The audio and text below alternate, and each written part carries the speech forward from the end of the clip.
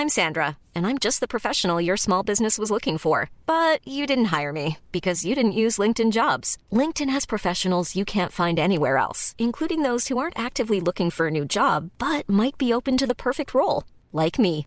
In a given month, over 70% of LinkedIn users don't visit other leading job sites. So if you're not looking on LinkedIn, you'll miss out on great candidates like Sandra. Start hiring professionals like a professional. Post your free job on linkedin.com/people today. Even on a budget, quality is non-negotiable. That's why Quince is the place to score high-end essentials at 50 to 80% less than similar brands. Get your hands on buttery soft cashmere sweaters from just $60, Italian leather jackets, and so much more. And the best part about Quince, they exclusively partner with factories committed to safe, ethical, and responsible manufacturing. Elevate your style without the elevated price tag with Quince. Go to quince.com/upgrade for free shipping and 365-day returns.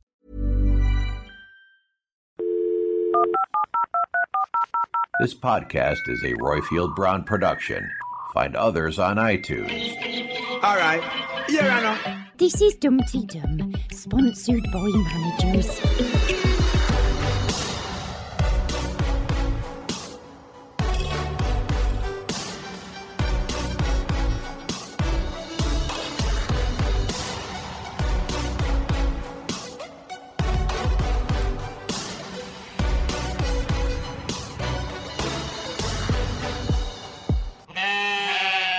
Dum de dum de dum de dum dum de dum de dum Bum bum dum de dum de dum de dum dum de dum de dum dum de dum de dum de diddly dum de diddly bum dum de diddly dum de dum dum de dum de bum.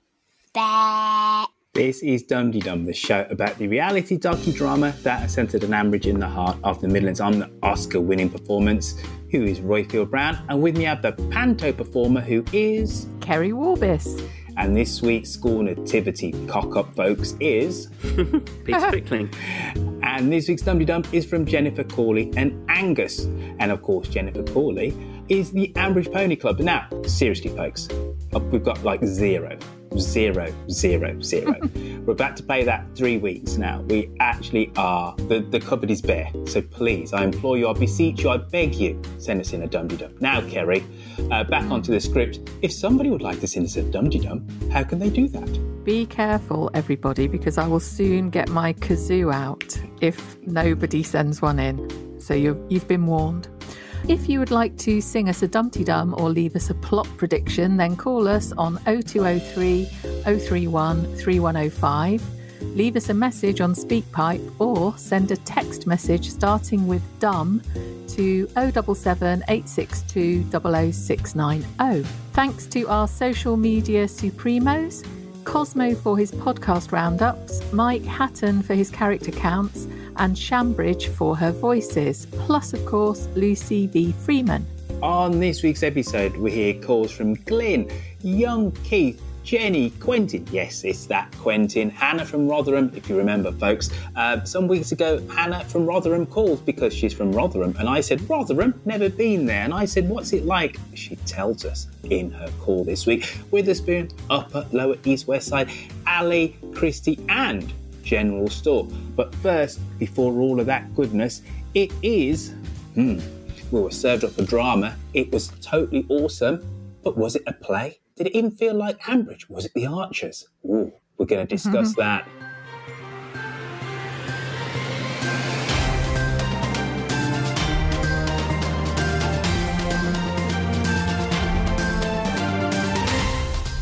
On to Kerry Warbis. First off, Kerry... Oh, stop it, Peter. First things first. How are you feeling, Kerry? Well, thank you for asking. I am sort of partway through my recovery from my having had an operation about 10 days ago. If I nod off partway through this, it's nothing to do with the content. It's the tramadol. So, but this is the first time I've actually sat in a chair since the 8th of November. So, it's that kind of small progression that I'm clinging to as a positive. Is there any chance you could start hallucinating, leaving your leftover curry in the bath or something halfway through, and Royfield has to start singing Adele to you through the, over the microphone? I've wrapped it in a towel. I mean, it's funny, but it's also absolutely dreadful. I mean, it was awful, wasn't it? It was such. I mean, an awful. I mean, as in just how heart-wrenching it was, and how desperate and miserable. It was very, very affecting. Philippa was on last week. Royfield sort of painted me as this kind of heartless, tin-hearted man like him who didn't cry when Siobhan's CD was on, and I was in tears for that, and floods of tears. And this week, I wasn't crying, but I could barely breathe for it. I was very, very affected. Yeah, hats off to Holly Chapman. I was astounded at the levels of the acting. It just struck me, like, imagine having to do that, which sounds really stupid, but having to get that deeply into the desperate situation and express yourself in that way. Our hot topic is about, yes, it was amazing. Is this what Archer's listeners want to be listening to or not? I do. I think, this situation is out there for people. Why not have it in the Archers? I mean, obviously, I've just said at length about how much it affected me and how powerful it was. But, could I do that more than once every 20 years? No, thank you very much. I think for me, The Archers is a bit of whimsical fun. It was like one of those 1980s kind of plays they used to put on at kind of 10 o'clock at night on BBC Two. Sort of, kitchen sink drama directed by Ken Loach. So as a standalone piece of drama, I thought it was absolutely immaculate. But I just, I think you made the point, Kerry, didn't you? The next day, it was a bit difficult to be flitting backwards and forwards from Freddie discussing his panto with them in the doctor's surgery. And also the Rex and Toby conversations. When I re-listened to the omnibus today, I realised I hadn't absorbed any of what they'd said when I first listened to it, because I was still processing what I'd heard happen to Alice and Chris. Yeah, it was like a sort of breather. When they were talking, I could switch off a bit and sort of from the programme and think, God, blimey, what on earth is going on in this little bathroom? And for Chris, what is he thinking? Why hasn't he rung the ambulance? What's going on?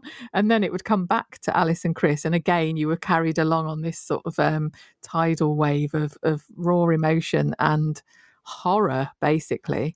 I know that you've been laid low, recovering from your operation. So you've been time rich, if not energy rich, the last couple of weeks. Yeah. But yet, most weeks you and I will sort of like sandwich in 3 listens, 2.5 listens of the show before we do the podcast. But I think both of us have only managed 1.5. I don't know what you managed, Royfield, but it was I couldn't listen to it again. My normal amount, Peter. Okay, well I will refrain from making a comment then. But. Should we tell Royfield what happened? Exactly. Yes, Royfield. There's a show called The Archers. It goes out 4 times a week: Monday, Tuesday, Wednesday. Yeah. But have you listened to it twice? I haven't listened to it twice. I'll freely admit. To be honest with you, I had every intention of listening to it twice, and I got caught up with the prep for the show. So what my sneaky cheat is always to read the BBC summary, which also reminds me of all the things that I've forgotten. No, not necessarily just in that episode, but all the things that I've forgotten about last week in The Archers. So I was going to listen to it twice because I just found it incredibly, it sounds trite to say visceral. You were there, weren't you? And I was like, bloody hell. That scream was incredible. It was even better than Kirsty's. Yeah, actually, this sets the bar very high for the Kirsty Philip revelation whenever that happens. I do think with the week before and then with last week, we're just served up with 3, arguably 4 episodes which are utter top draw, and Holly Chapman deserves a bit of this. Yeah, we've got to give her the clap. Yeah. This is the good clap. No, it's a good clap. Royfield let his friends. We gave her the good clap. The other thing to say as well is that one of the reasons why it felt like such a sucker punch, even though we knew something was eventually going to land, because we have what I call peak Archers, where nothing much really happens. Stories kind of like meander, and people talk about pantos and metal detectors, and then when you're then served with this, you go, bloody hell, these script writers do know what they're doing.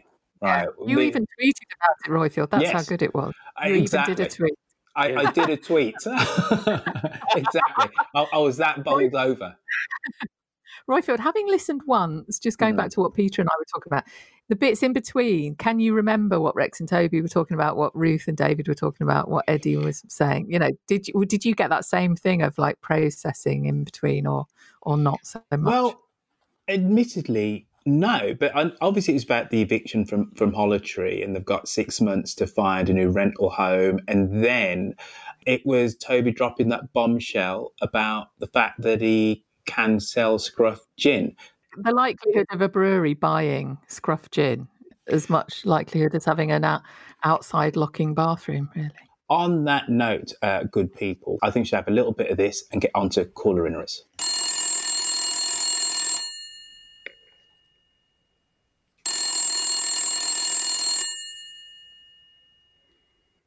Hello, Ambridge 3962. Why don't we start with young Keith? Good morning, young Keith here. Lots of drama in the Archers this week, and bloody good stuff it is too. However, just one thing that, I like to be the continuity police at times. One thing that stood out for me was Chris telling Alice that there were blueberries downstairs for her breakfast, when the season for British blueberries, and I could be wrong here, is well and truly over. And I just couldn't visualise Chris buying South American blueberries. I think surely they'd be eating something local like, I don't know, an apple or a potato or something. Anyway, I know it's not really the main talking point of this week's action, but it didn't sit well with me. And we all like a potato for breakfast, don't we? Maybe we've got it all wrong. Alice is not a desperate alcoholic wrestling with the DTs, but she too was outraged by Chris buying out-of-season fruit. And that scream was, the full expression of her disappointment. This is going to be a dumb question. Can you freeze blueberries? Maybe they are locally sourced British blueberries that were frozen. Is that wrong? Can you freeze them? Don't know. The way that my pathetic brain works, Kerry, is this is actually going to be front and centre for me for quite a long while now. Though it'll be sort of like any interactions between Chris and Alice, there'll be a little voice in the back of my head going, blueberries. What has happened to the blueberries? It takes a solid pair to have the courage to call in with a blueberry comment on the week when we've had the bathroom scene. That's hats off to Keith. Sorry, love, you can freeze them. So they were probably lovely British ones. Yeah. There you go, Keith. All sorted. Hello, Dumpty Dum. It's Glenn here. Royfield has asked me to post pictures from where I send in my calls and put those on the Facebook group, and I'm going to do that, continue to do that. This week I'm sending in my call from the lower pond at the Lumsdale Mill waterfalls. I'm going to try and keep my locations vaguely linked to the Archers and Ambridge, and the reason I'm here is because in the Archers every romantic couple has to go through a rite of passage, which is the walk to Lakey Hill, or walk up Lakey Hill. And I think if there's an equivalent in our village, it would be the walk to the Lumsdale waterfalls. And I'll put a bit more on why that is on the Facebook page. But turning to the Archers, I think last week, obviously, lots of developments in the Alice story. And one angle on that is, historically, with a number of the female characters, when they've had large stories, there's been a bit of a difference in how the audience perceives the character and how the writers might write the character. I'm thinking of Ruth and Helen in particular. And there's always been the sense that perhaps this has affected the way the scriptwriters have written. I think with Alice, I don't think there is that difference in perception. I think we as listeners, whether we like Alice or not, we see her exactly as the scriptwriters intend us to see her. And it'll be interesting to see how reactions to Alice's story develop in that case. Right, I need to carry on with my walk. So everyone in Dumpty Dumland, have a great week. Thank you for the podcast, to all the team, and speak to you again soon. Bye. Lumsdale Waterfall is the equivalent of going up Lakey Hill, which begs me to wonder why he's going there on his own. Or maybe he isn't, I don't know. Exactly, yeah. I have met Mrs. Fuller Love. She's utterly lovely. So she was obviously elsewhere occupied. There was no... Or in the background somewhere. Yes, exactly. Just sort of a respectful 10 paces behind. Yeah, looking at the women of Ambridge and audience versus writers. Are we perceiving them as the writers have described her? Is there any conflict there? I think they've done a fantastic job of playing us, haven't they? Normally, the way they write the Archers is the writers and the listeners kind of work as one. We're given we feel like we've got all of the information, and this time they have very carefully drip-fed us misinformation or kind of little red herrings about how much is Alice drinking, how much is she cut back once the pregnancy has been there. We've heard her best intentions, but then we've had our suspicions that she's not necessarily following through on them, which kind of really then it gave them the opportunity to sort of like tug at our heartstrings as Alice has kind of poured her heart out in the bathroom into the doctor. So I think they really have stitched us up and quite well. So which kind of I think makes Glynn's point. Yeah, that bit where she had gone out, hadn't she, on Monday's episode? I think it was at the bit early on. To look at the stars in inverted commas, and he was like, "Well, why didn't you ask me to join you?" And we're all going, "Because she's necking a bottle of vodka." And they did some double bluffs. Like, for instance, this goes back a little while. So she kind of mused out loud about whether she should crack open her dad's bottle of whiskey, and drink it in the office. Or Dad's bound to have a bottle of whiskey. Well, now we know that she almost certainly had finished a bottle of vodka before she even got to the bottle of whiskey, because she was, she was well armed. She always had booze around. That panic attack she had about being able to get wine from the garage, that's probably after half a bottle of vodka or something. This is the information we've been given now, is that her drinking was far more continuous and dangerous than we've been led to believe. One of the things that I was wrestling with this afternoon was, other than getting out of bed, was did you feel that it was a real sort of huge leap from slight withdrawal to screaming and being locked in a bathroom? I don't know whether that's because the levels of what she has been drinking are so much higher than we've perhaps been led to believe. And so not having any for, I don't know, X amount of hours, 3 hours, 4 hours, don't know. It's really ramped straight up into this alien-like screeching situation. Yeah. So Roifield and I had one of our occasional ding-dongs a couple of months ago where I was sort of saying quite passionately that Roifield, you seem to be the only person who doesn't realise that you and I disagree quite a lot, and now it seems. But a while back, you sort of you took me to task because I was saying I found Alice's denial implausible, and we sort of made up over that, and that was fine. That I'm gonna sort of double down on that now, because I think that's the one misstep they made with this. Obviously, they have done a good job of sort of misdirecting us, but allowing us to think that Alice was in denial as much as she was also made us think that she probably was a kind of binge drinking, kind of functional alcoholic, rather than someone who was having to very strategically plan their drinking. And as she said to Chris, she's been doing this for years. If it was true misdirection, we have every reason to have been misdirected, because the whole point of the monologues was surely to reveal the inner workings of someone's mind. And at no point did she ever say, well, I'll put the whiskey here, then I'll put the vodka down there, then I'll shuffle the gin under the pillow. Yeah. So I must admit, I did try and think what hints were there that it was so advanced. And the only obvious one that I could think about was the whole scene with Lillian. I thought Lillian unwittingly enabled her to drink while she was pregnant. Lillian was, in my day, you could have a little tot and it was all kind of fun, etc.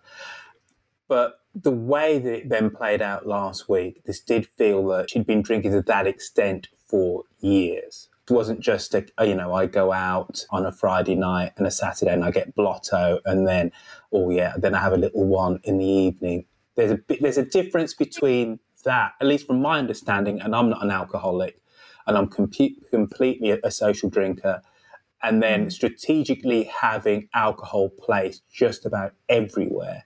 And again, I'm not an alcoholic. I don't know anybody who's particularly close to me who's gone through that, so I don't know. But if you're drinking or consuming anything to that excess and then it's taken away from you, I would have thought that the reaction is going to be pretty immediate and pretty violent. Yeah, that was what I wasn't really sure of because I don't have the experience. Yeah. I think the hiding of the whiskey in the office was, who does that unless you're in a desperate situation? Where she nicked Brian's whiskey, didn't she? Like Peter's just said. I mean, Brian can't have that much of a problem. If a bottle can be there long enough for people to know it's there, then there's not an alcoholic involved because that will get cleaned out. Just as a quick note, and I've been trying to work this out for quite some time, I frequently say that at the heart, this is like a morality play. It's like a Greek tragedy is what fundamentally any kind of continuing soap is. And basically it means that if you do something bad, sooner or later you will get your comeuppance. All right, this isn't real life where you can do something bad and actually kind of get away with it. This is to inform us how to be better people, citizens. Now, what I can't quite work out here is how Alice, and I'm saying this in a somewhat blunt way, is going to get her comeuppance for drinking this amount of alcohol and to continue doing it whilst being pregnant. The only way that I can see it being done is for her and Chris actually to break up. I'm not saying they are going to. I'm just saying I don't have the intellectual capacity to think of another way out of this because I cannot see how she can deliver this child and they have a storyline for the next 40, 50, 60 years where there is an adult in the village who's intellectually, physically impaired because their mother excessively drank alcohol. Yeah, I can't see that. If that's not going to happen, and I can't see them doing that, in what way is Alice going to feel the consequences of what she's done? And all I can think of is that her relationship with Chris must come a cropper. It has to end. But I'm not a script writer, so there's probably 4 or 5 other avenues where she can feel the full weight of actually what she's done, and the storyline can then go on. Sorry, Kerry. One thing about what you've just said, which is almost entirely right, is because you're talking about doing something bad. And in my view, she is doing something bad, which is drinking excessively, but she's not wanting to do this. The reasons why she is doing it is what fascinate me. Her troubles almost making her be this way. So I'm not saying that's a get out clause, but I am saying that it's not the same as someone willfully doing something bad, which would happen in a morality tale, because they are a bad person. And they but there's something a bit more to this, which is that she has got, really awful self-worth. She has talked about, when I drink, I like being me more, that kind of thing. So there is a slightly different shade to this, which is that she's struggling massively, and that's why she's doing what she's doing. But there is another element, though, and I hear you, right? Alice has terrible self-worth with a massive sense of entitlement. The two things aren't quite in juxtaposition to each other, but they're two parts of the Alice whole. So whilst I appreciate she thinks that she is crappy and has no self-worth, and she sees her other siblings, with the exception of Kate, as being incredibly capable and just getting things done, she also is, I'm posher than you. The things that she said to her sister-in-law were just dreadful. So there is that. Yeah. But then also, the reason why, yes, we have a certain amount of sympathy for her as an individual, she's in that dodgy position whereby she's carrying another human being. And the fact that when she collapsed and found out she was pregnant, she didn't call out for help. Very many people, you might call them the morality police, the just whatever, will just say, at that point, whatever you're going through, you should have at least got some level of help, because you're not just potentially destroying your own life. There is an innocent who you're actually affecting. So on that level, quite simplistic, though, isn't it? It's quite simplistic. Yeah. Hence I said morality police. Yeah. She's spoken about the shame. Chris said, "Why didn't you tell me? When you collapsed in the ditch and all of that." And she literally shouted out, "It's the shame of it all." she knows she's done that, but the step from being in a ditch, being pregnant, knowing you're an absolute mess and you're damaging possibly your child, to going, hello, I need some help, isn't a really easy one to take. It's also a self-fulfilling prophecy. The absolute gnawing agony of failing as a potential mother and damaging your kid is going to put you in the types of stresses where you'll be reaching out for a drink. The drink has been a crutch. I mean, to make it more trivial and hopefully a bit more funny, I mean, when I gave up drinking 8 months ago, prior to giving up drinking, I'd been one of those people who'd been a bit sniffy about people who kind of like eat too much chocolate or can't resist a burger or kind of any of this sort of stuff.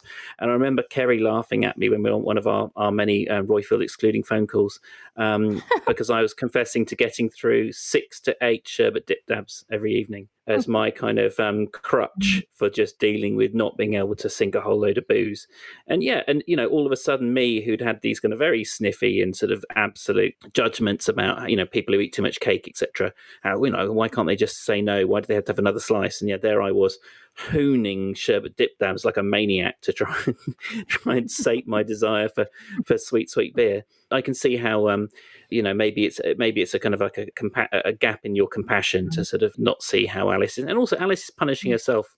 If you want it to be a morality play, I mean, did it sound like she was having fun in the bathroom? I mean, it was really horrendous. Yeah. I'm now imagining you looking like Al Pacino, by the way. Scarface. I was, everything but the machine gun and the medallion. I was ashamed of my sherbet dip dab consumption. So Charlotte would be taking Cyrus off to bed, and I was slamming down these sherbet dip dabs. And once or twice, I kind of tore them open overly eagerly, and I was covered in sherbet all over. And I had to confront what I'd done. A admittedly shrinking paunch was then sort of covered in sherbet, and it was. There you go, Royfield. I'll tell you, I did get a wonderful image there. Even he says the medallion there. Doesn't Al Pacino basically, in proper like 70s style, have like what his shirt unbuttoned about like 3 buttons? He's got like a hairy chest, like a real manly chest. Down. I tell you who else had a manly, hairy chest? Arthur Hughes, who plays Rory on Friday on the Dum Dee Dum Zoom. I tell you what, he's got some hair down there. Like a young Quentin Rayner, I have it on good authority he was drawn into that conversation. He was, and was it Quentin admitted to shampooing his chest hair and getting it all kind of properly buffed up? I tell you, folks, it's all there on YouTube. If you feel like you're missing out, and if you weren't there, you did. I do. Go on to YouTube, type in Dum Dee Dum. And you'll get onto the Friday recording with Arthur Hughes. He's a rather earnest and lovely young man who explains the actor's craft and goes into how he dug deep to make it feel that he'd only heard that CD for the first time, so he could actually react in a very human way. And also, I pull him up about his chest hair, quite literally. Anyway, now let's have a little bit of Jenny. Hi, lovely Royfield, esteemed Kerry co-host, Positive Peter, and Dumpty Dummers everywhere. It's Jenny from Southampton. I really hope you're feeling better this week, Kerry. You've been missed. So I've just finished listening to this week's Archers. I'd intended to listen whilst blitzing my house, but ended up just sitting. I think Alice's performance on Wednesday was one of the finest radio performances I've ever heard. It was absolutely heartbreaking, and it went to prove the astonishing value of drama. We all know about the existence of alcoholism, but I personally didn't have any clue that it was or could be like that. Knowing about something is one thing, but to experience someone going through it like that is a different thing altogether. The Archers really is living up to its public service duties. So I just wanted to congratulate everyone involved in making this week on the Archers happen, and I raised my mug of tea to Alice in Las Vegas. May she and any Alices listening get well. Oh, I agree with Jenny totally, and thank you for missing me. Mwah. It was one of the finest radio performances I've heard, definitely. It was completely wondrous, wasn't it? And yes, you're right, we do know... Well. Exactly. Raising the mug of tea to Alice in Las Vegas, how they rounded off the omnibus this week. The Alice that has been lost. Thank you for that, Jenny, down there in Southampton. Here's a quick diversion, considering we have a call about Rotherham very soon. Southampton, I would contend, is the largest English city or British city which has no cultural footprint outside of that city. Name one thing, and don't say Craig David, right? Name one thing about Southampton culturally. Why would you bar me from saying Craig David? I have tickets to see Craig David in my drawer now. It goes to prove the point, though, doesn't it? The people's called Craig David. It's got that really cool, tower thing. Has it? Or is that Portsmouth? There you go. There you go. There you go. What about the Saints Football Club? And okay. Yeah, I was about to say Matt Le Tissier. But if we say Newcastle, your average Brit has an idea, right? They go Cole from Newcastle, Geordies. They're a bit like this or that, etc., etc. There's cultural weight to it. Liverpool, you can go on forever. Bristol, you go west of England, they sound a bit like pirates, etc., etc. It's quite a nice little place. Cardiff, people just come out with stuff. Southampton, you just go, Craig David. Was it Laurie McMenemy or something? Yeah, he was their manager when they won the FA Cup in '76. Isn't it the truth of the British sort of cultural bias that the Southern Englishness has become the kind of the vanilla, the good life could have been in Southampton? Any of the non-located dramas you would imagine are in somewhere like Southampton. In other words, just an anonymous southern town. But that's my whole point, though. This is the biggest anonymous town. Yeah. That's literally the first thing it says. We're not talking about like a Godalming in Surrey, which is quite a small place, which is totally anonymous. And yes, all of those nice BBC 80s dramas could have been set there. This is what the population of Southampton is probably like 300,000, 350,000. In UK terms, that's pretty big. But it's like it has no cultural weight or footprint. And I just find that utterly fascinating, considering. And I only realised this when I basically lived there. I was like, I know nothing about this place. I come with no preconception. Sorry, Kerry, go on. It has the longest surviving stretch of medieval walls in England, and I don't know how you could have forgotten that. Hello, Google and Wikipedia. How dare you, Royfield? I think you just kind of made my point for me. But anyway, Jenny from Southampton, please tell us that we're incredibly wrong and we're all forgetting the great English heroes. Okay, sorry, Peter. No, tell you that you're incredibly wrong, Royfield. Kerry and I have, as yet, not signed up. I don't want to be hated by the whole of Southampton. That's for you to do, it seems. What do you even call a person that comes from Southampton? Southamptonian. Isn't that the football team? And that's because they're from the era of St Mary's, isn't it? So St Mary's was the name of the old ground, wasn't it? Well, no, was it? Yeah, St Mary's was the old ground. Yeah, but that's the reason why it had the nickname of the Saints. The ground could have been called St Mary's. I really can't remember. If you're a man my age, Royfield, then you would have been obsessed with Matt Le Tissier when football was kind of like important in your life. 93, 94. And listen, because I'm a little bit older than you, Peter, I remember when Kevin Keegan went there, and then what's his name, Armstrong, was the other striking partner with his bald head.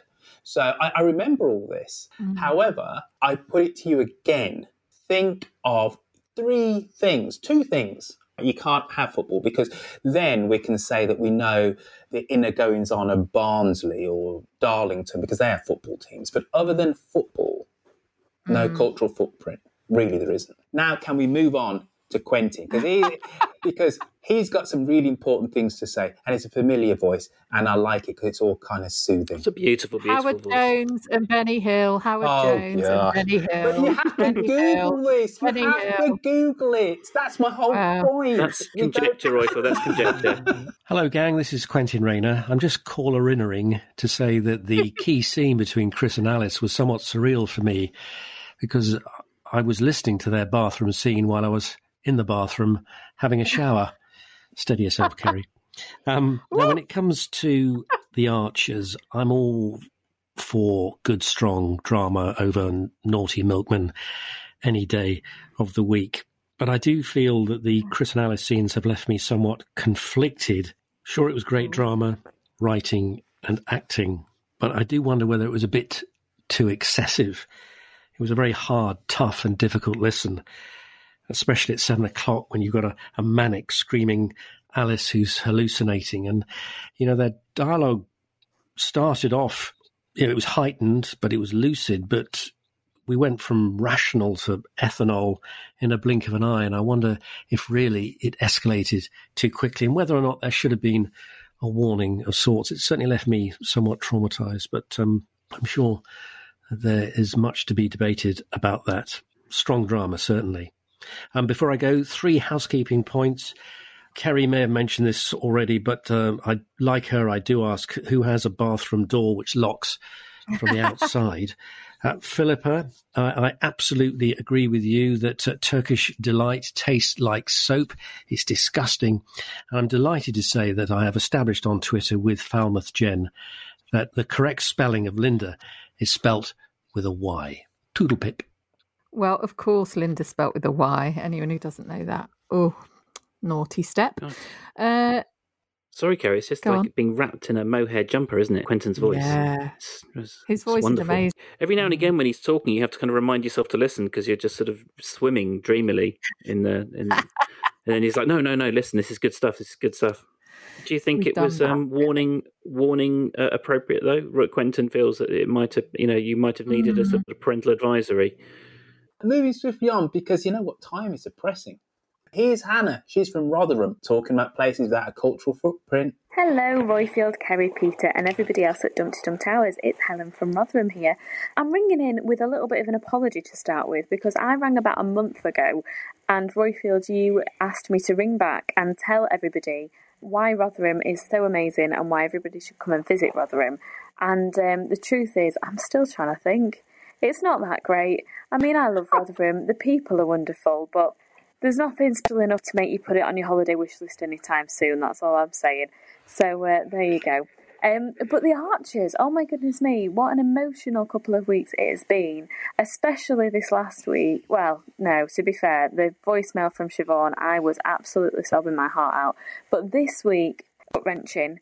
I just want to say well done to the whole team. It was amazing. I've seen some criticism online about the way that Chris reacted. I just want to say well done, Chris. I think, yeah, he made mistakes. Perhaps he should have rang for an ambulance straight away. Well, he should have. But actually I didn't know how serious alcohol withdrawal was. I didn't think I was that naive, but oh my goodness me, I am. And Chris's world was just absolutely thrown into chaos and turmoil. He's feeling betrayed, he's feeling angry, he's feeling really concerned about his baby. He's coming to terms with all of these new things that's just been thrown at him, and maybe he just didn't know how to deal with it. People saying that they shouldn't have written it that way, but actually, had they written it that Chris called an ambulance for Alice straight away and got her in and got the help she needed immediately, we wouldn't have learnt about the severity of alcohol withdrawal either. So I think well done to the writers, well done to the actors, well done to the whole team. It was incredible, and I'm just so grateful that they've highlighted this. So yes, thank you for making a wonderful podcast, and I hope you have a great week, but I'd give Rotherham a miss. All right, bye. The Rotherham Tourist Board clamouring for Hannah's employment.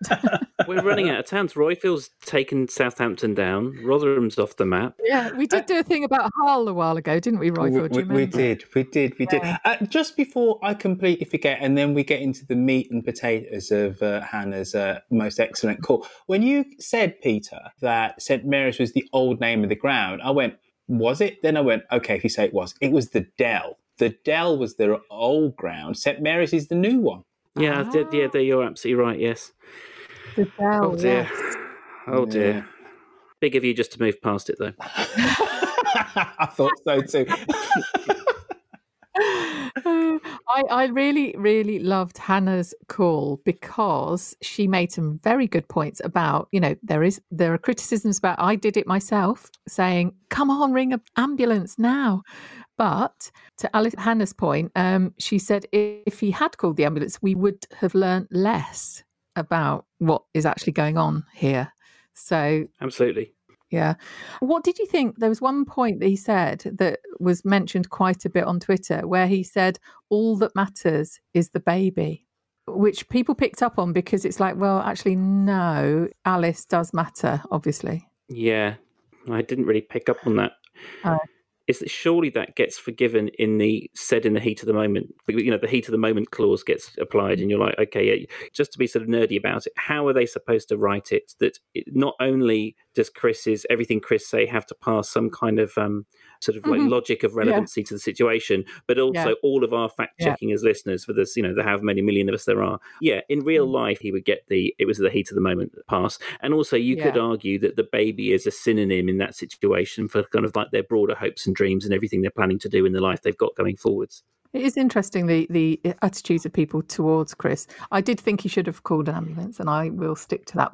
Normally, before we record Dumpty Dum, we do as little preparation as is possible, because I think our big boss Roifield wants it to be kind of like true to life and kind of like spontaneous. That's what Roifield wants from the show.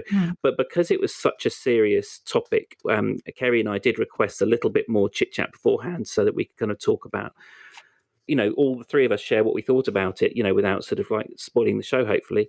And part of that was that Witherspoon is going to offer us some of his kind of medical expertise about what happens. And I had, in that vein, I had reached out to a friend of mine who's a social worker, and because I wanted to learn exactly what the truth of the situation was, because some people on Twitter have been very, very sneery about Chris's decision-making, what the doctor had recommended. Was it true to life that Alice would be threatened with social workers at that stage and all that sort of stuff?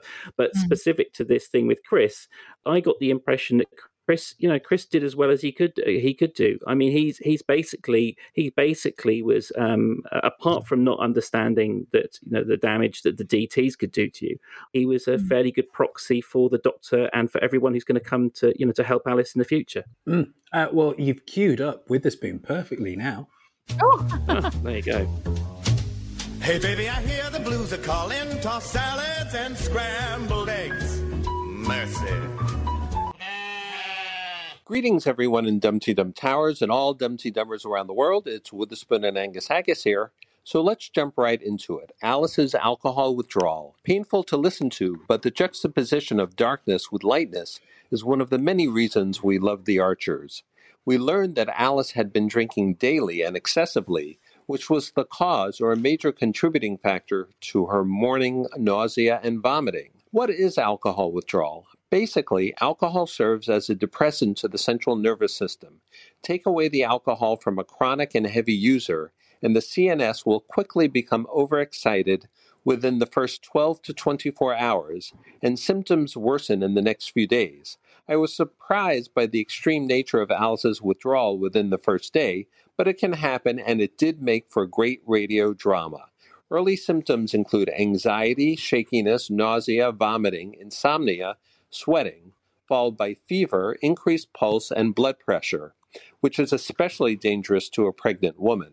Hallucinations can occur fairly early in the process, but in 5% of those in alcohol withdrawal, vivid ones, as well as significant confusion and seizures, will occur after a couple of days, heralding the onset of delirium tremens, better known as the DTs.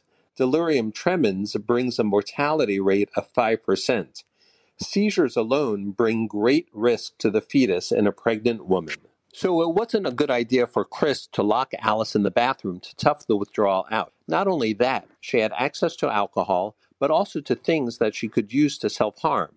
I'm surprised that the writers took us in that direction, except, as I already noted, it was a backdrop for a gripping scene. However, in the show's role as a public service vehicle, there still could have been as much drama in Chris racing Alice to A&E while she protested. How do we treat alcohol withdrawal? Briefly, a 3 to 5 day inpatient or residential stay to detox with a benzodiazepine, typically Librium, as well as adding vitamins and other nutrients because a person abusing alcohol is often undernourished. Again, I was surprised when the doctor said there may not be a bed right away. The NHS should certainly prioritize a pregnant woman in such dire need. And also that he mentioned detoxing using alcohol itself. We certainly don't do that on this side of the Atlantic. I should mention that following detox is a long period of treatment known as rehab, either residential, intensive outpatient, or traditional outpatient. All in all, this episode is something we'll be talking about for a long time. And on that note, I too will talk to you soon. I don't mean to be critical, but Witherspoon was quite thorough, but he left out something quite important there. Sherbet dip dabs are a very important part of any recovering alcoholics rehabilitation, whether it's at home or I believe at one of these institutions. But anyway, yes, sorry to be critical, Witherspoon. You know, when he said that in the USA they don't use booze during detox, what he meant to add there was it's sherbet dib dabs. The dip dabs. I was about to say I thought maybe dip dab technology hadn't made it over the pond yet, but. Oh, well, yeah, I'm not actually sure whether they do have them over there. Bassett's, isn't it? It is Bassett's, yeah, the best ones. Probably from Birmingham, as that's where everything great comes from. No. When it comes to confectionery, that I think you'll find Cadbury's, Bourneville, that lovely chocolate, is of course an area in Birmingham, which is where the Cadbury's factory is. Now, I think you'll find most things that are British and English to the core and are fundamentally awesome started in Birmingham, just saying. Including you, Royfield. Yeah. We're in harmony. Oh my God, Peter, I love you. Yeah.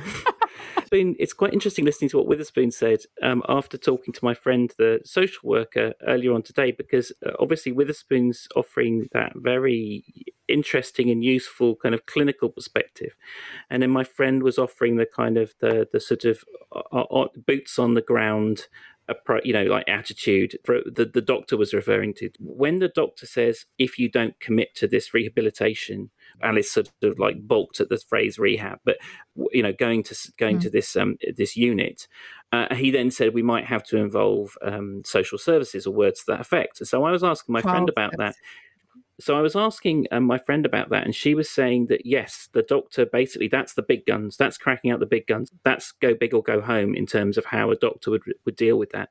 And he will then immediately be hooking up the midwife and the social services with Alice's case.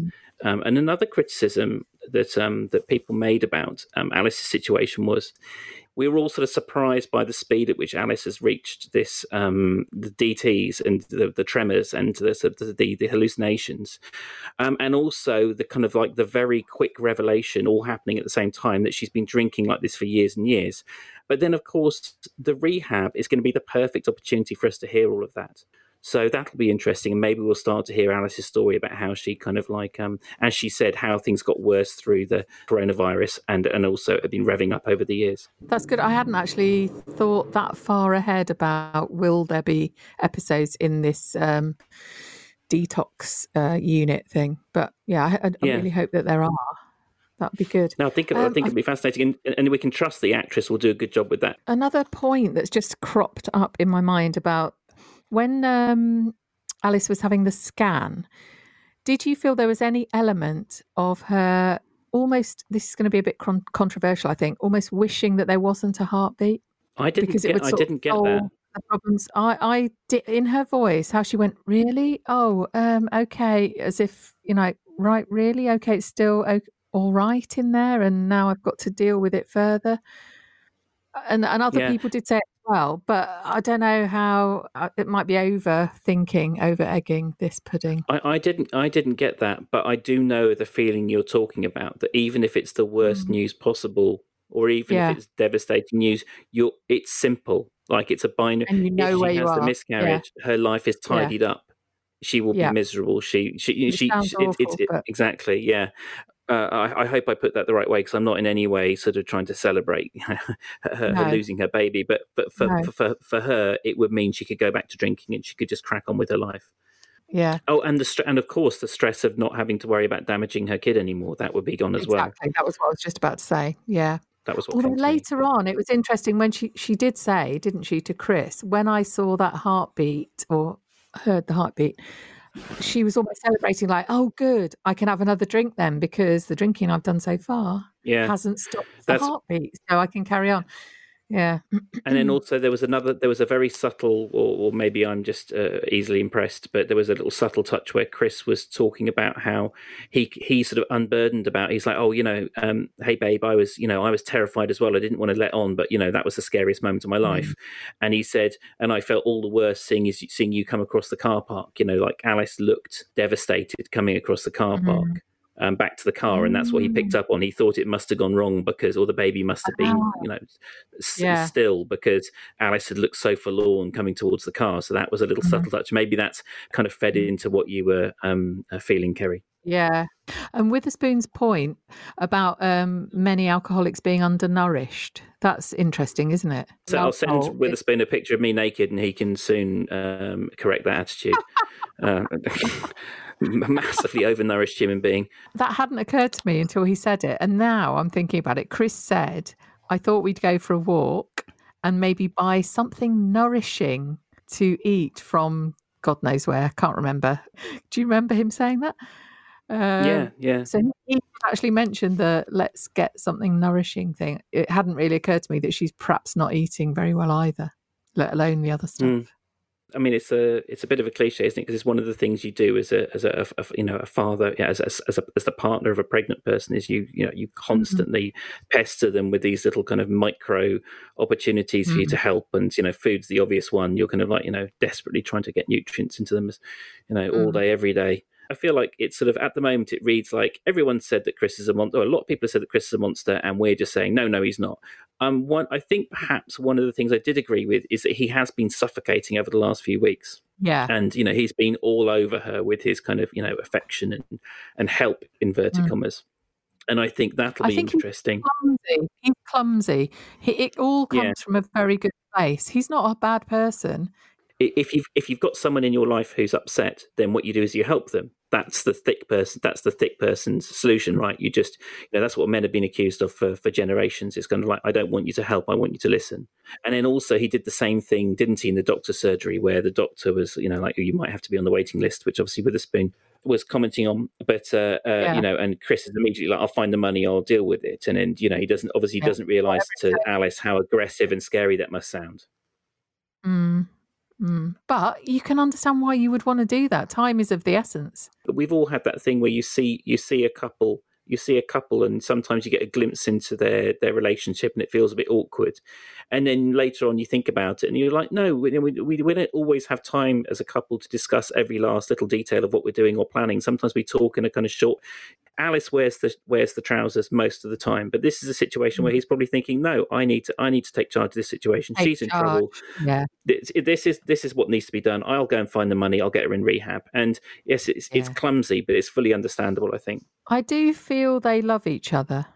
Yes, I had a little bit of a Royfield moment there, because I said that a while back, didn't I? Everyone was saying their relationship was about to collapse, and I stuck to my guns and said I thought there was a depth there. They were weathering a storm rather than being swept away by it. Any credit, Royfield? Do I get a little pat on the bum? Yeah, nice little gentle tap. Thank Why you. not? Lovely. You've got a good bum. Do you know what? I'm going to agree with that. Everything else has gone to pot, but the bum is immaculate. From Peter's bum, we now go over to Ali, and I believe she's in the arse end of where American politics begins and ends. Very, very nicely done. Hey, it's Washington, D.C. This is a Philippa Hall appreciation call. Hi, everyone. It is Ali from Washington, D.C. Thank you to Philippa for last week for noting how resilient I was given the background noise in my house. Unless I am home alone, there is always background noise.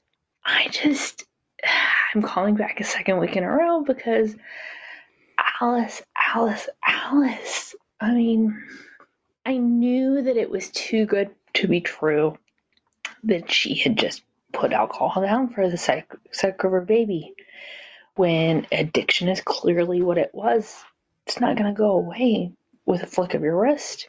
And just the acting between the people that play her and Chris, oh my goodness, it's just been wonderful.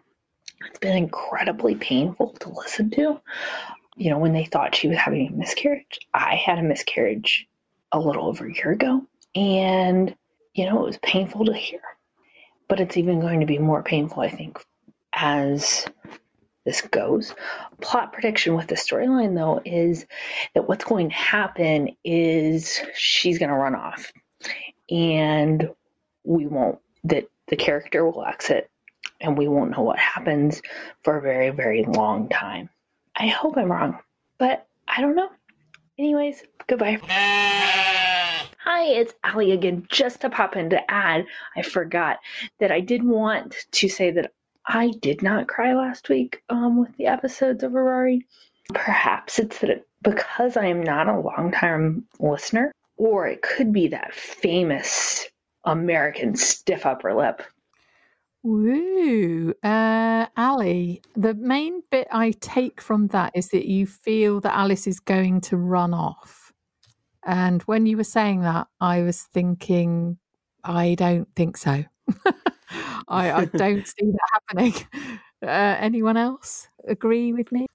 I don't think she's going to be able to unless she's got a pole vaulting pole with her to get over the fence of the institute, whatever institution she's put into. When she said she'll run off, I don't think she meant from the unit via a pole vault. I think she means get the hell out of town because of the shame of what's happened. Oh, yeah. No, absolutely, yes. I don't agree with that either. At any point, I don't think she will leave. If Kerry's sin is to always be a bit too kind of like get obsessed with doorknobs and whether they work or not, or other such kind of like trivialities, my sin is to get overly geeky about the way the show's written. It doesn't make any sense to invest this heavily in a character who's been sort of marginal or peripheral for such a long time, or two characters, Chris and Alice, just to then burn all that hard work. I think with Alice, there are too many bridges to burn, aren't there? Not burn. I didn't mean that. Build bridges to build within her family, and on the understanding what her struggles are. Yeah. When Chris said, "How could you let me do that to Emma?" That was one of my top moments where he said his realization that Emma all this time was correct, and he treated her. And why shouldn't he be angry about that? Yeah. And about the Price Bauman stuff. He sort of thought they were all awful to Alice. Remember a couple of weeks ago, Susan and Jennifer had a falling out, then are coming together, and they said, we're going to be there for each other through this pregnancy. Yeah. That I think Chris is going to tell the family, and basically they're going to not tell the wider village because of Alice is going to need help, care, all of those things, but also the shame because, she's an Aldridge. And also Susan is not going to want people to know that her daughter-in-law is also an alcoholic while she's pregnant. So that's where we're going to see the Carters and the Aldridges kind of come together. We've got two more caller-inners. First, it's Christy. Hi, Christy from Illinois, rare caller-inner with a few topics I've been sort of saving up. First, I confess that I really liked Rex and hoped that he and Pip initially would get together someday. I've only started listening around the time Pip broke up with her farmer boyfriend before Rex and Anisha started dating. At the time, it seemed obvious, perhaps too obvious, that Rex and Pip belong together in the long run. But given the latest developments, I think Pip is too selfish and Rex is too cowardly. Rex's sweetness goes only so far. He really needs a backbone, which, and I hate myself for saying this, Toby has, and Rex doesn't. Thank goodness Rex has told Pip finally what a nightmare she is, but will he move on? Who knows? Maybe in 10 years there will be some salacious romance between the two of them. Chris and Alice. I fluctuate between being disgusted with Alice and frustrated with Chris. The dynamic has long been dysfunctional, and I'm not sure where the scriptwriters are taking this. I see the value of a storyline as a public service, but I don't see the writers establishing a long-running storyline for a character with significant developmental disabilities that would come along with fetal alcohol syndrome. A possible easy, quote-unquote easy out would be following Alice's difficulties with detox during the pregnancy, but the reality is alcoholism is a lifelong problem, and I would be terribly disappointed with a quick detox in a healthy baby. The alcoholism question does create a long line of difficult relationship issues for Alice and Chris to work out, and I just don't see the scriptwriters writing these issues out as long as it would require, especially given Lizzie's spectacularly farcical recovery from depression in the last year. Thanks for all you do. As soon as she was talking about the dysfunctional dynamic, Alice and Chris, alcohol is a lifelong problem, I was thinking, yep, Lizzie's depression thing. And then she mentioned it, obviously, Christy. That is still one of the little bugbears, isn't it, about how Lizzie's depression was a miracle cure. What a shame that was. Unless it bubbles up again. Don't know. Could do. Well, maybe she'd been to Dr. Witherspoon, and that's why she was so thoroughly cured of her mental illnesses with such efficiency and speed. This is the quality of service he delivers. I'll tell you, talking about broken pieces, right, and trying to fix things, going back, writing old perceptions of maybe what was said in jest and maybe was it serious? I don't know. But here we go. It's General Store. Is it fan mail time? That's exactly what it is. General Store. Over to you, sir. Hi, Royfield, Pete and Carrie and all Dum-Dee-Dummers worldwide. It is General Store from London W10. I'm ringing because for the first time ever, Dum-Dee-Dum has raised my blood pressure a bit. And I'm afraid it's Kerry and Pete's fault. Thank God for Royfield bringing a sense of order and calmness to it all. But I thought the Pippa/Hitler element was really rather inappropriate, to be honest with you. I think the essence of all the characters in The Archers is that they're a combination of positives and negatives, like all of us. And this visceral hatred of Pip is very inappropriate at this moment.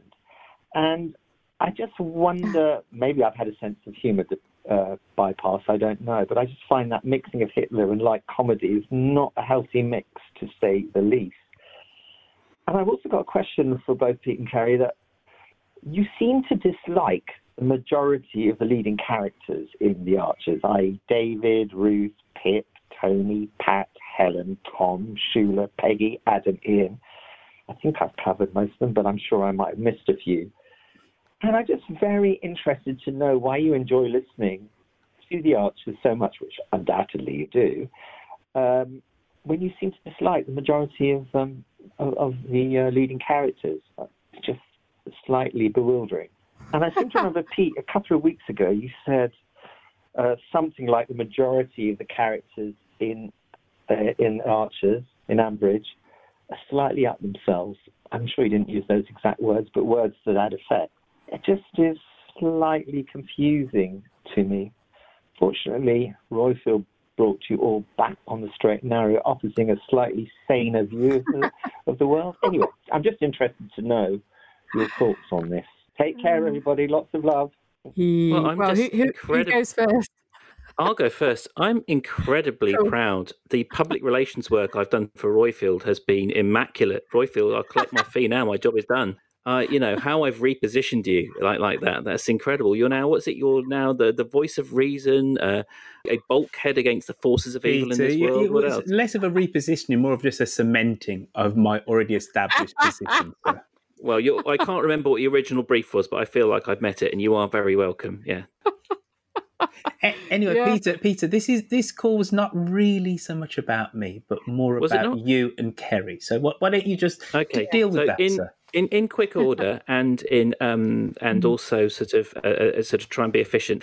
First of all, I'm sorry. I don't like to upset anyone ever, so I don't. That's not my aim. But hopefully it's understood by everyone that we are trying to entertain, no matter how badly we do it. And so obviously these are kind of like it's an exaggerated version of who we are to a large extent. And then secondly, with the with issues around using Hitler or equivalents in comedy, from a practical point of view, you're shutting down a whole load of options if you're not allowed to sort of tap the full range of societorial references. And obviously Hitler is a lazy and cliched one, but I think that was kind of part of the joke, was to lean into the fact that Hitler is a lazy and sort of cliched reference. He's used by Charlie Chaplin in the Great Dictator. Who was it? Kerry, the Springtime for Hitler, Mel Brooks. Yeah, far greater men and women than myself and Kerry have used Hitler. And is that a cast iron excuse? Probably not, but it does show that there is perhaps some merit to it. Maybe not specific to us, but some people think there might be. And then lastly, hating all the different characters. I'm fully aware that The Archers is fiction the whole time. These are not real people, so I don't feel bad about absolutely tearing them to pieces. I like to think I'm a very affectionate and caring person in general, except to Paul Royfield, and I do feel bad about that. But, I couldn't give a damn about them. They're fictional characters. I'll give them as much for kicking as I want to, and that will continue probably. Sorry. Wholeheartedly endorse everything that you've just said, Peter, and I do dislike the majority of the characters, the ones that you listed especially. Why I listen, I've been listening for 45 years or more. I'm fully aware that I'm in a very dysfunctional relationship with this program. I am, and there is love and there is absolute disdain. I can't sorry, Kerry. say it. I know you let me speak, but be more specific. This program, do you mean The Archers or Dumpty Dum? No, The Archers. Yeah. Okay, right. I'm not in a dysfunctional relationship with this one. So I question myself continuously about, what am I doing? Why will it, as do many, many, many people on Twitter, which is my main source of interaction about The Archers. We all ask ourselves that same question. What I would like to throw down to you, General Store, is tell me why you don't dislike all those characters. Philippa did a fantastic job. Big props to Philippa, by the way. I'm huge fans of Rosie, Quentin, and Philippa. And Philippa was great last week. I really enjoyed the episode.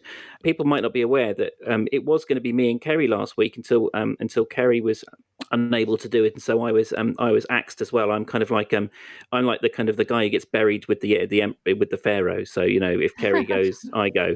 But I was dreading doing last week's until we heard Siobhan's CD because it's like that. It's the last minute goal in a football match. It was everything else is blotted out by how amazing that episode was. The rest of the week was absolute dross, appalling. But that's not what we're remembering. We're remembering the incredible drama from Alice in the Bathroom with Chris, obviously.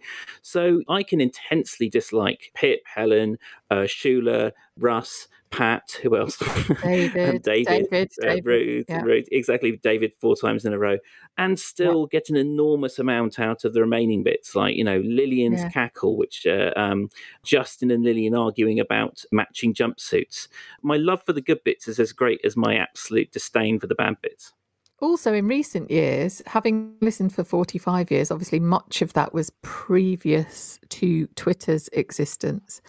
But in recent years, the thing that keeps me at it is interacting with loads of lovely, lovely, insane people on Twitter. Yeah, as a slight caveat as well, I would like to reveal the fact that Royfield may appear to be having a saner view of the world. He is a maniac. And really benevolent. Absolute but if you knew maniac. What he said about these characters not on the podcast, then there might be some revelations there. It's amazing. Royfield? You know what I've been thinking, Peter? Yeah? Just it's Thanksgiving on Thursday, and I really fancy a meringue for my dessert. But you're not going to be able to get one because I'm in America. Well, but you've got a kitchen, haven't you? Peter. Sorry, am I being heartless? Peter.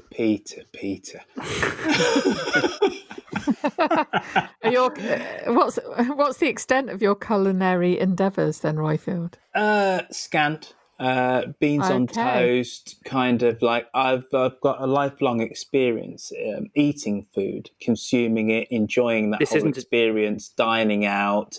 But I've never got behind actually cooking the stuff. I just find it tedious, boring, and if it's left to me, I'll just have microwave just about everything unless I'm going to go out, because I do quite like going out. But going out and eating, basically consuming food, I ain't finished. Consuming food is it's a significant part, but it's not the whole part. So that's me. Right. Is this some sort of metaphor, Royfield? Is this some sort of metaphor? Is the meringue? You were saying the pair of you were saying that I'm some kind of head the ball crazy person who rips into characters in The Archers before we start, and I don't think that's the case. I don't think that's the case at all. Excellent. Yeah. You don't, or you do? I don't, Kerry. However, whilst you pair were podcasting, I thought you'd admitted to something then. No, not at all. Me, never. Whilst you pair were podcasting, it just occurred to me that I quite fancied a meringue. You'd like a meringue? Yeah. That's just sorry, it's where mine went. I just thought, me now. Anyway, that's as fevered and as violent the thoughts that I get. Whilst you pair are talking about the archers. Oh, I see. It was evidence of how benign and harmless you are. Gotcha. There you go. Right. On to Kerry Warburton. Do we have any emails with an H? We do indeed. The emails that we do have, we have 3, I believe. Hold on a moment. I am actually shuffling stuff. But whilst I'm looking and fiddling with my mobile phone, I'm going to say big up to Purple Pumpkin. Purple Pumpkin is one of these salts of the earth, a pillar of the Dum-de-Dum community, and likes to display the fact that they're a pillar of the Dum-de-Dum community by displaying the international symbol of Dum-de-Dum on her Twitter profile. Now, some people sometimes call that symbol the flag of Nepal, but we all know really it's just bunting turned vertically.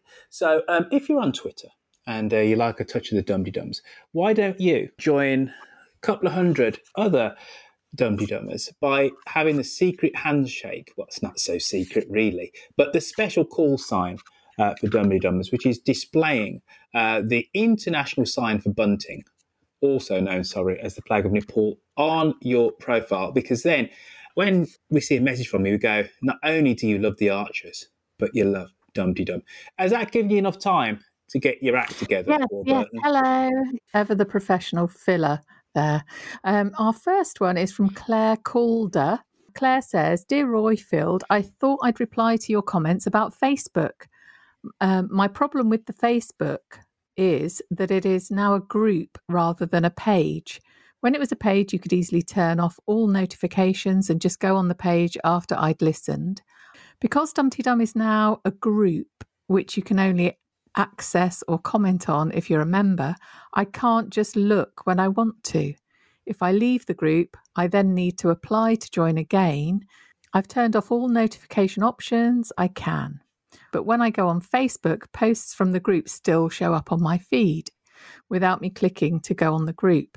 If anyone has a way of stopping this, please tell me. If they don't show up on my feed, I really don't care what spoilers are posted, as I won't see them. I need to go onto Facebook every day, so it's not an option to not go on until the end of the week.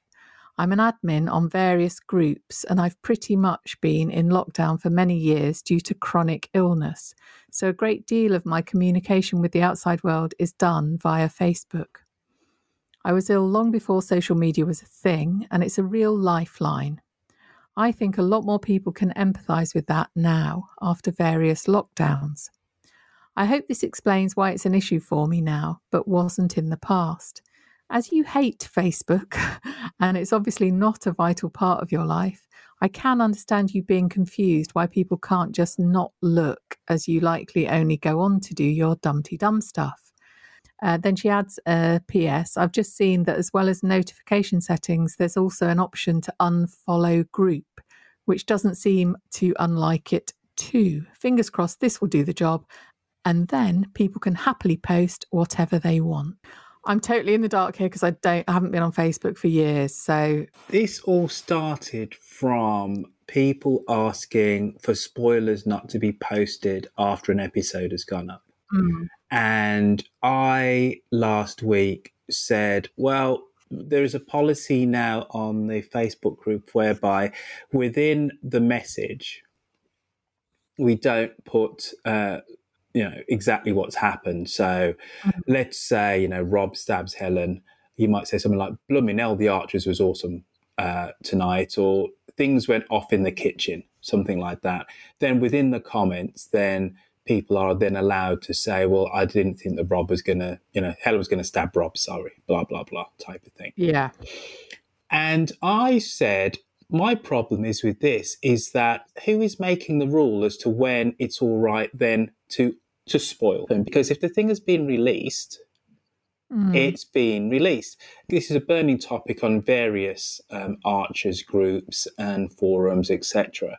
And I forget where I saw this. So whoever typed this, actually, I think it might have been Stephen Bowden and it might be on the Flick app, but I could be wrong. So he said a convention was built up around before the Archers was on Facebook, before Facebook was even a thing, whereby there was an Umrah Usenet, this is like 90s, whereby things didn't get spoiled until the omnibus had gone out.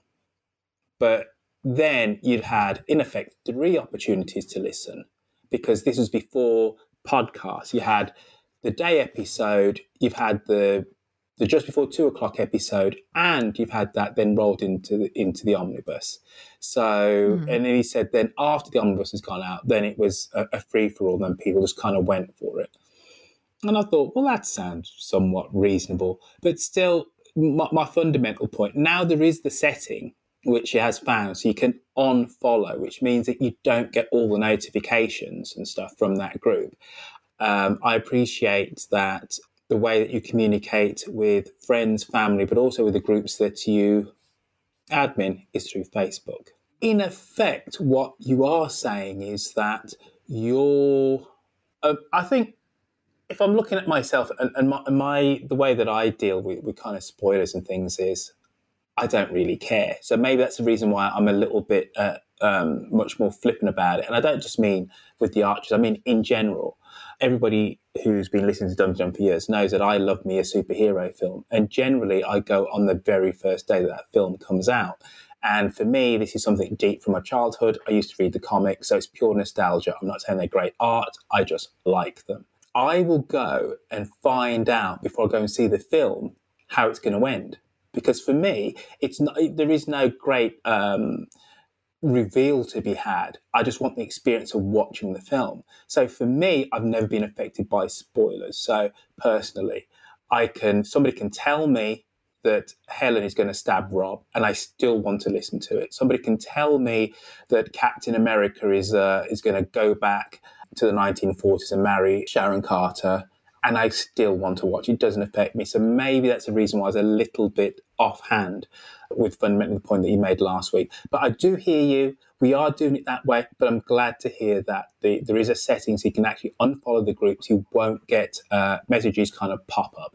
But the cat is out of the bag, or whatever the metaphor is. We aren't doing it that way anyway. So we deliberately, within posts, we're saying to people, well, allude to what's happened, but don't say exactly what's happened.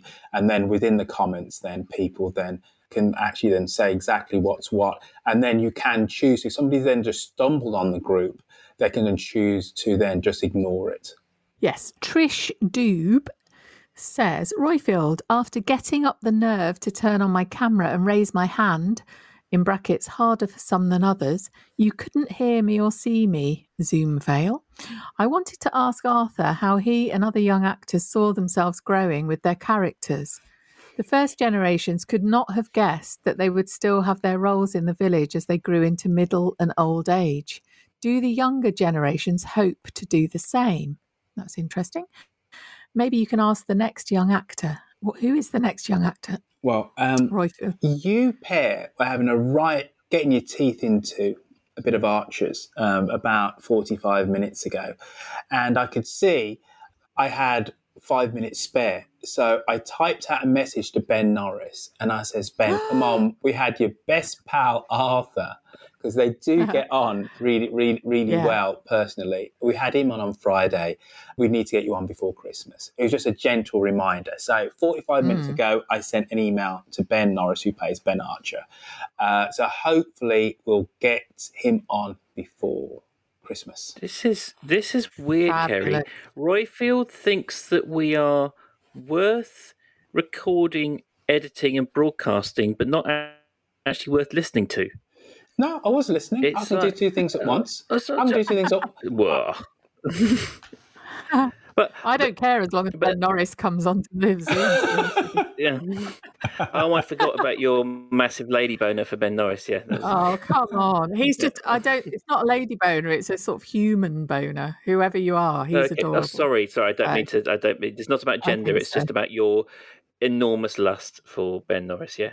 I just love, adoration, gorgeous. He likes loads of my tweets, so he can do. Oh, okay, fine. It's a more basic and primal thing then. Yeah. Yeah, completely selfish. Then she says, while I'm here, can I give you a plot prediction? Lily is going to inherit Grey Gables. It's sad that Elizabeth just accepts that all will go to Freddie, no matter that Lily is smarter, works harder, and has more interest in the business. Might take a while for me to be proven right, but there's my first plot prediction. I'm going to say proven wrong straight away. Do you? Yeah, I think Freddie's really proving to be a very sort of emotionally intelligent, if not kind of like, if not sort of street smarts or kind of book learnings. He's got he's sort of very emotionally intelligent and sensitive, and he's got a skill that's taken me 46 years to even start to develop, which is he listens. So that's puts him in, and I don't think Lily's got that yet. So more power to him. The other thing I'd say, just I'm a fan of Lily's, but the whole, Freddie is learning. You really do get that sense with his interactions with Linda, that they're wonderful in that she's telling him how the village works, how what buttons to press, how to motivate various characters. And actually, if we're in the writer's room and there's a big whiteboard, it would say exactly those things about these characters. Neil Carter, stalwart of the village pride, local pride, etc., doesn't want to let people down and whatever. So I actually kind of really love that, because I said you saw the writer's room. That's what those sessions were with Linda. We actually talked about that a few weeks ago, which was how there's so little sort of fat on the Archers that kind of ongoing exposition of characters or kind of ability to introduce new listeners to the kind of the full scope of the village, and that was obviously that, like you say, that was a nice little sort of, that was 3 or 4 very neat précis for some core characters, all done in under a minute and a half. Yeah, Linda is definitely navigating Freddie through the maze of Ambridge characters, isn't she? Yeah. So Trish goes on, sorry, just quickly, because she's done the right thing, because as a first-time emailer in her, she says her Dumpty Dum business is, her vintage is Jim Lloyd. It wasn't a major storyline, but the first she remembers was what to do with the obsolete village telephone box. Those were the days. I think it became an information centre or free library. I'm a drafter, which is working on a COVID vaccine project, and she lives in New England. She was the first New Englander on the Dumpty Dum map. Please bring that back, she says. Thank you and your dynamic team for creating an incredible community. You're the only people I know who know the Archers. Oh, that's nice. Trish Doobie. Oh, it's not Doob, it's Doobie, as in good. And the Doobie Brothers, who I love.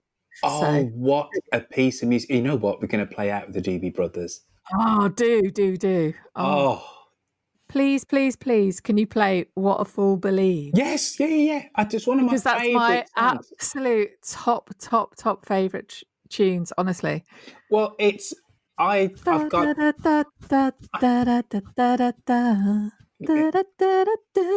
Michael McDonald. Yes. And what a voice. I only discovered about 3 months ago, because I love that track. I love Michael McDonald. I love the Doobie Brothers. That it's a spliff. There's a Spliff Brothers. That's what the name meant. I actually thought the Doobie Brothers. Anyway, we need to start wrapping this up, because this is going to be like the longest edit ever. Oh, right. Yeah. Leslie Greaves has written saying, what a fantastic week. So well written and acted without the story chopping and changing to funny, in inverted commas, things like the treasure trove. It did a bit. Anyway, I'm wondering who Alice and Chris are going to tell. They owe Ed and Emma an apology, but I suppose Alice has got a good excuse not to accept drunks for the next few months. I think she means drinks. Will she confide in Kate? Her dad would be devastated. It looks like the horses might be the Christmas drama. Yep, agree. Perhaps Philip tells Gav he's moving to Wales, so we'll be selling them on, and Gav finally rebels. Or Kirsty insists on having a Christmas drink with the lads and sees the state of them. Thank you, Leslie. This is all wonderful, and but I'm going to speed proceedings on just very slightly because, dear listener, I'm going to leave you in the capable hands of Amber, who's going to tell us all about the social media goings-on of the last week. When you're ready to pop the question, the last thing you want to do is second-guess the ring. At BlueNile.com, you can design a one-of-a-kind ring with the ease and convenience of shopping online. Choose your diamond and setting. When you find the one, you'll get it delivered right to your door. Go to BlueNile.com and use promo code LISTEN to get $50 off your purchase of $500 or more. That's code LISTEN at BlueNile.com for $50 off your purchase. BlueNile.com, code LISTEN. Hi, I'm Daniel, founder of Pretty Litter. Did you know cats tend to hide symptoms of sickness and pain? I learned this the hard way after losing my cat, Gingy. So I created Pretty Litter, a health monitoring litter that helps detect early signs of illness by changing colors, saving you money and potentially your cat's life. Pretty Litter is veterinarian developed, and it's the easiest way to keep tabs on your fur baby's health right at home. Go to prettylitter.com and use code ACAST for 20% off your first order and a free cat toy. Terms and conditions apply. See site for details. Millions of people have lost weight with personalized plans from Noom. Like Evan, who can't stand salads and still lost 50 pounds. Salads generally for most people are the easy button, right? For me, that wasn't an option. I never really was a salad guy. That's just not who I am. But Noom worked for me. Get your personalized plan today at Noom.com. Real Noom user compensated to provide their story. In 4 weeks, the typical Noom user can expect to lose 1 to 2 pounds per week. Individual results may vary.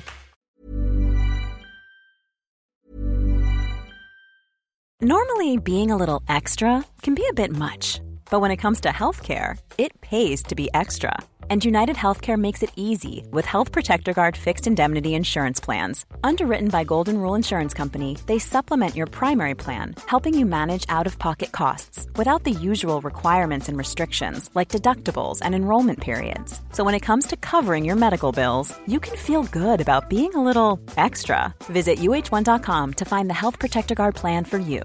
Cool fact, a crocodile can't stick out its tongue. Also, you can get health insurance for a month or just under a year in some states. United Healthcare short-term insurance plans, underwritten by Golden Rule Insurance Company, offer flexible, budget-friendly coverage for you. Learn more at UH1.com.